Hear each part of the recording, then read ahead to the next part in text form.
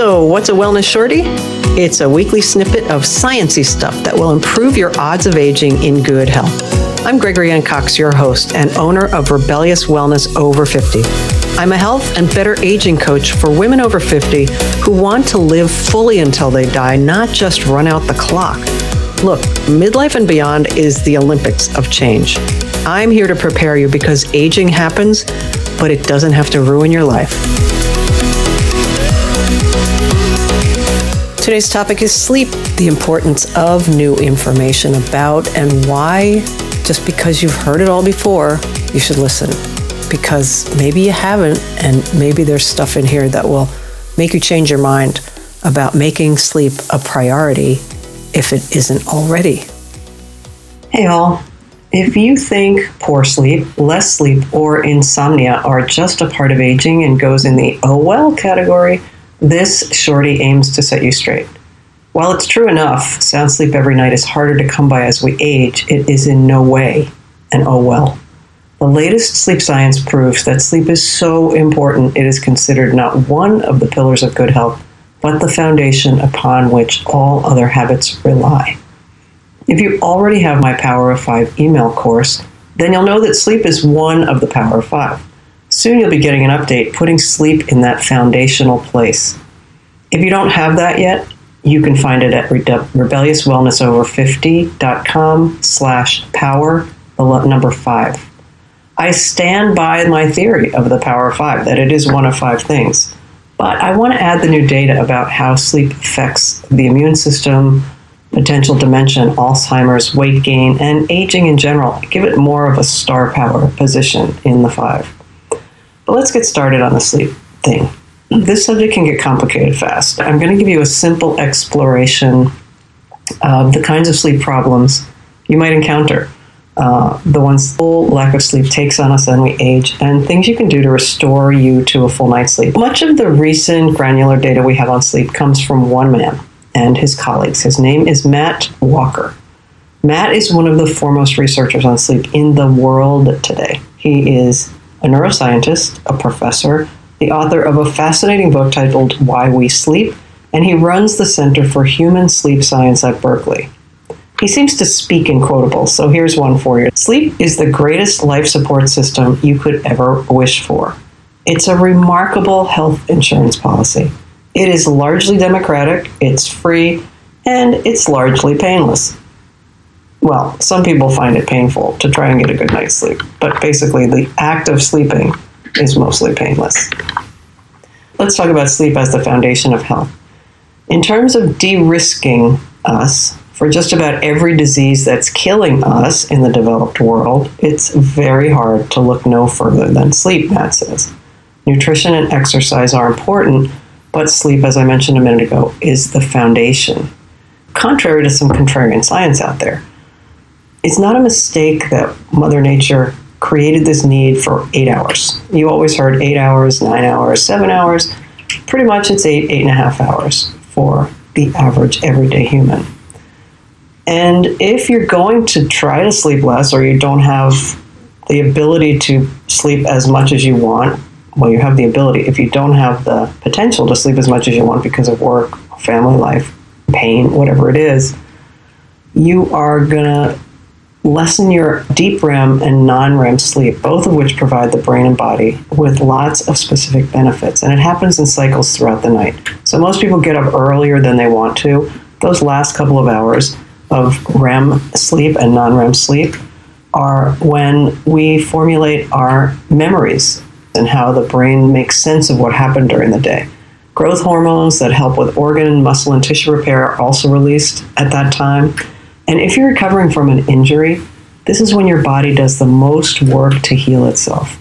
Now, I know lots of people listening have heard rock star entrepreneurs and woo gurus and personal development types suggest getting up at 4 or 5 to get a jump on the day. Well, that's fine if you started in bed early enough, like at 8 or 9 o'clock. But if not, you're losing out on precious brain time, brain work time. But you might say, I've always existed on just 6 hours. Well, existing is the key word here. As with everything in health conversations, there's average health and optimal health. Average or anything less than that is basically just existing. As we age, the more time we spend working towards optimal, the better our experience of old age will be. In a conversation with Dr. Peter Attia, Matt mentions sleep efficiency. This is the time it takes you to fall asleep once you're in bed. So how efficient are you at getting to sleep? If it takes you 30 minutes to fall asleep, and you get up to use the bathroom, and it takes you 20 to 30 minutes to get back to sleep, and you were hoping for 8 hours, then you have to be in bed for at least 9.5. I know that sounds crazy. I don't have that time. Well, maybe you do. I'm hoping you'll give yourself that time. Just consider it. In a minute, we're going to talk about sleep hygiene, the little habits that we can put in place to help the brain get ready for sleep. But one thing you should not be doing during that pre-sleep time is reading anything on your phone that excites you, like social media, video games, anything that is stimulating. It's not so much the phones they're finding, it's what the phone content does inside our brain that keeps us awake or makes it harder for us to fall asleep. You can read, of course, you can read, listen to a meditation app, that kind of thing. I used to maybe read Twitter and some other news sites. It's not a good idea before we sleep. And God, whatever happens tonight will still be around tomorrow. It'll still be breaking news. But let's talk about insomnia for a second. What constitutes insomnia versus being sleep deprived? So insomnia isn't one single bad night or even a string of bad nights sleep. The way scientists and docs have thought about it is on the basis of 3 different features. 1, sleep onset insomnia. It takes you a long time to fall asleep. Sleep maintenance insomnia. You don't stay asleep. And non-restorative sleep. And you could have all 3 of those things. Sadly, that would be awful, but you could. If you're going to go and get a diagnosis of insomnia so that you can get some help, the clinicians will often use a rule called the 30, 30, and then 3 rule of thumb. It means the following. If it takes you 30 minutes to fall asleep at least, 30 minutes to go back to sleep after waking during the night, and this is happening consistently at least 3 nights a week, then you will be classified as somebody with insomnia, and you can take steps from there. Insomnia is not sleep deprivation. Sleep deprivation is defined as having the sufficient ability to generate sleep, but insufficient opportunity to get it. In other words, you could fall asleep if your schedule allowed. And insomnia is the opposite of this. Insomnia is the inefficient ability to generate good or quality sleep despite having sufficient opportunity to sleep. That makes sense? So here are a few side effects of insomnia and sleep deprivation. There are a couple of little sciencey terms for you. The first one is fuel partitioning. Fuel partitioning simply refers to how our bodies decide how much to eat and what to do with the food we've eaten. Put simply, your hunger hormones and subsequent feelings of full or hungry get out of whack with sleep deprivation. How much to eat and how the body uses it is affected by sleep, plain and simple. Now here's some other bad news with a fun sciencey term for you. It's called the respiratory quotient, and it goes up when you are sleep deprived. And all this means is that under the same level of exercise exertion or exertion of any kind, the body would use glycogen for energy as opposed to using fat. That means you don't burn the fat that you could be the next day when you're exercising because the body is depleted. The respiratory quotient has gone up. So what if you're dieting while sleep deprived? Well, it doesn't get any better. A couple of studies showed that dieting when you've had 6 hours or less sleep was much less effective in terms of fat loss. If you underslept, as they call it, for 6 hours or less, what you lose is lean muscle mass. The body holds on to fat. It's got to be a preservation thing. And a big reason for this is high levels of cortisol, the stress hormone, and the response of insulin, because it's stressful to reduce your calories. It's stressful to not sleep. So those things in combination are not helping anybody lose the weight that they're trying to lose. There are many tools to correct sleep problems. We're going to talk about sleep hygiene in a minute, which is kind of like the first line of defense before you start going for meds. Supplements like melatonin, blue light blockers, getting regular exercise during the day, believe it or not, And exposure to daylight, and they recommend getting the sun and or bright light if it's winter or it's not a sunny day, directly into your eyes for the first 15 minutes upon waking. And body temperature. The ideal sleep temperature is 63 to 68. If your thermostat's higher than that, and I would even say 68 is on the high end, obviously everybody has a different experience of hot and cold, but ideally our body temperature goes down as we prepare for sleep, our core body temperature. That's why a hot shower or bath before bed is ideal for those who need help falling asleep. And quickly, here are the three categories of sleep problems. Falling asleep, called sleep onset, staying asleep, maintenance insomnia, and general insomnia, which means you don't sleep as much when you want to be sleeping.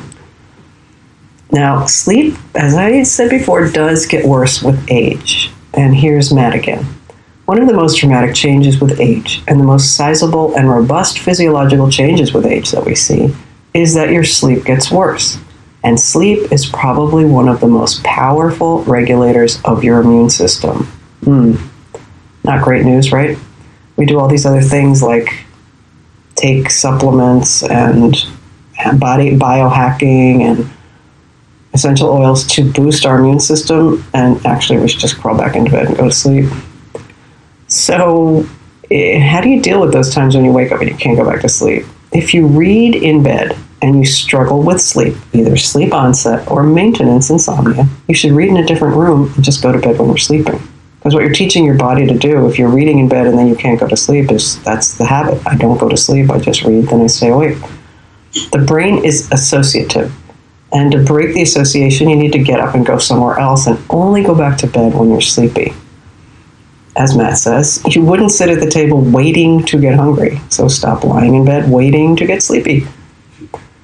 Now we're going to go to the sleep hygiene. This is the first line of defense, and many of you will probably be doing many of these things, but it's just a checklist for you in case you're not familiar with this idea of sleep hygiene.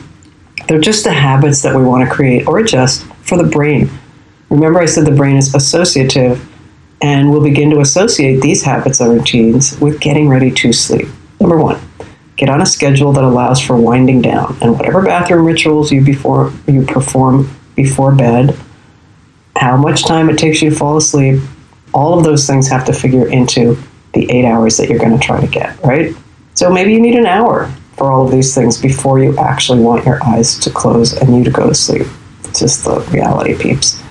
Now I want you to do a room check. Is it cool enough? Remember we talked about temperature 63 to 68. It's why it's easier to sleep in a cold room than it is to sleep in a hot room. Is it completely dark? And I mean no light can get to your eyes. Even if you close your eyes and you think you're not seeing the light, if there's light in your room and you're light sensitive, and we are more so as we age, it is likely to keep you awake or wake you up later. If you don't want to do a blackout treatment, try an eye shade. I've been using one for years. It's made a huge difference. Number 3, is it quiet? You can't do much about the noise outside. You could try earplugs if it is bothersome on a regular basis. Maybe you have a snoring partner or somebody that moves around a lot in their sleep. You might want to find an alternative sleeping arrangement. I kid you not. Nothing wrong with sleeping separately. There's plenty of time to do other stuff, the good snuggly stuff, etc., when you're not trying to sleep. Number 4, is your bed comfortable? If your mattress is old and slightly uneven or no longer comfy, and you're not in a position to buy a new one, consider buying a pillow topper. They can change your whole experience of sleep. And compared to a new mattress, they are a bargain.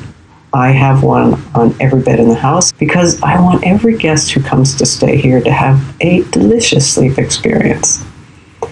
Where is your phone? This is number 5. If you must keep it near the bed, just make sure you turn off the ringer, turn off the vibrate thing, because it may not ring, but that vibration on a wooden table, you're going to hear it.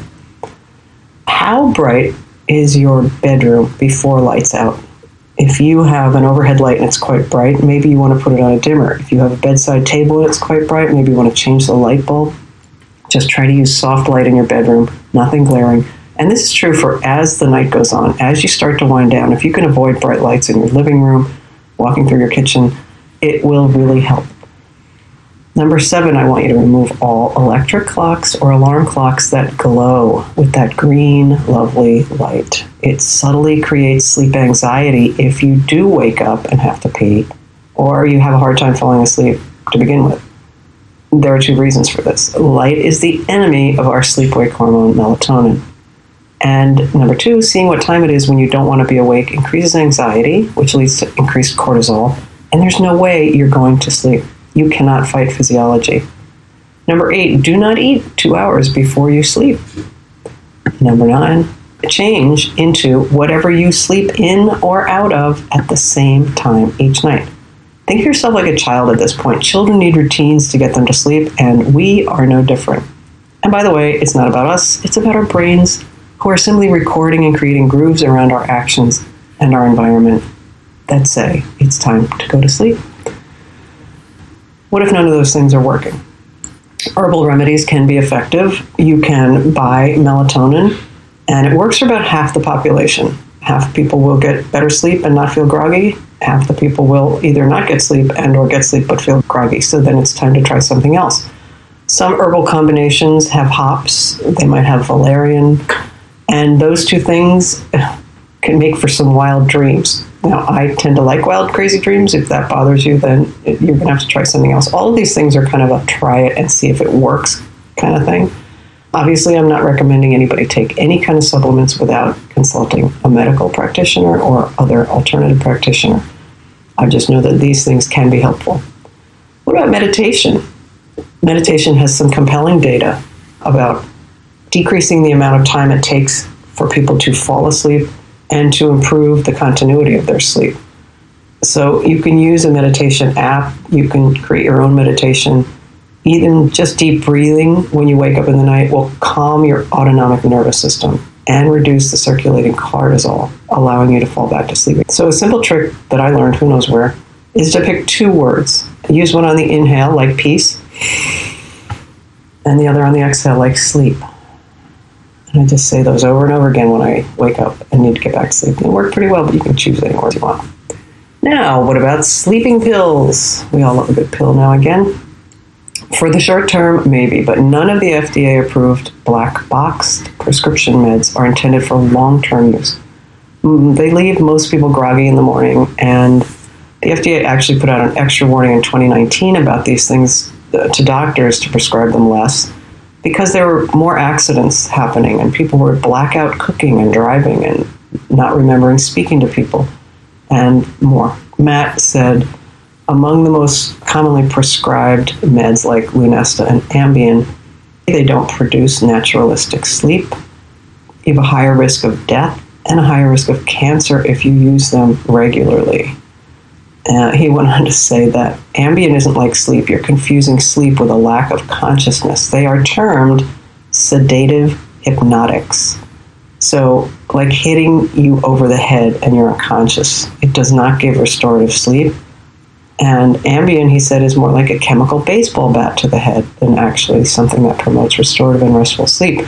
So between those two things and cancer, risk of death, risk of dementia, risk of Alzheimer, I mean, if you are using them, no judgment. I'm just hoping that by having you hear this information, you might be inclined to go work with somebody to find an alternative. One of the alternatives that they suggest is called cognitive behavioral therapy for insomnia. It's class within cognitive behavioral therapy, specifically for insomnia, and it has huge kudos, lots of scientific data, lots of people have been helped by it. Just Google CBTI for information. I'll also have a link on this page. It's just to retrain the insomniac brain to rest and eventually to sleep. We've covered a lot, and if you'd like to refer to the content, grab the transcript on my website. You'll find it at rebelliouswellnessover50.com/podcast. Look for the episode titled, Why Sleep Must Become Your Healthy Aging Priority. I hope this has been helpful. If there's a subject you'd like me to talk about on one of these episodes, get information for you on, just hit me up, Gregory at rebelliouswellnessover50.com. Be well till next time, peeps.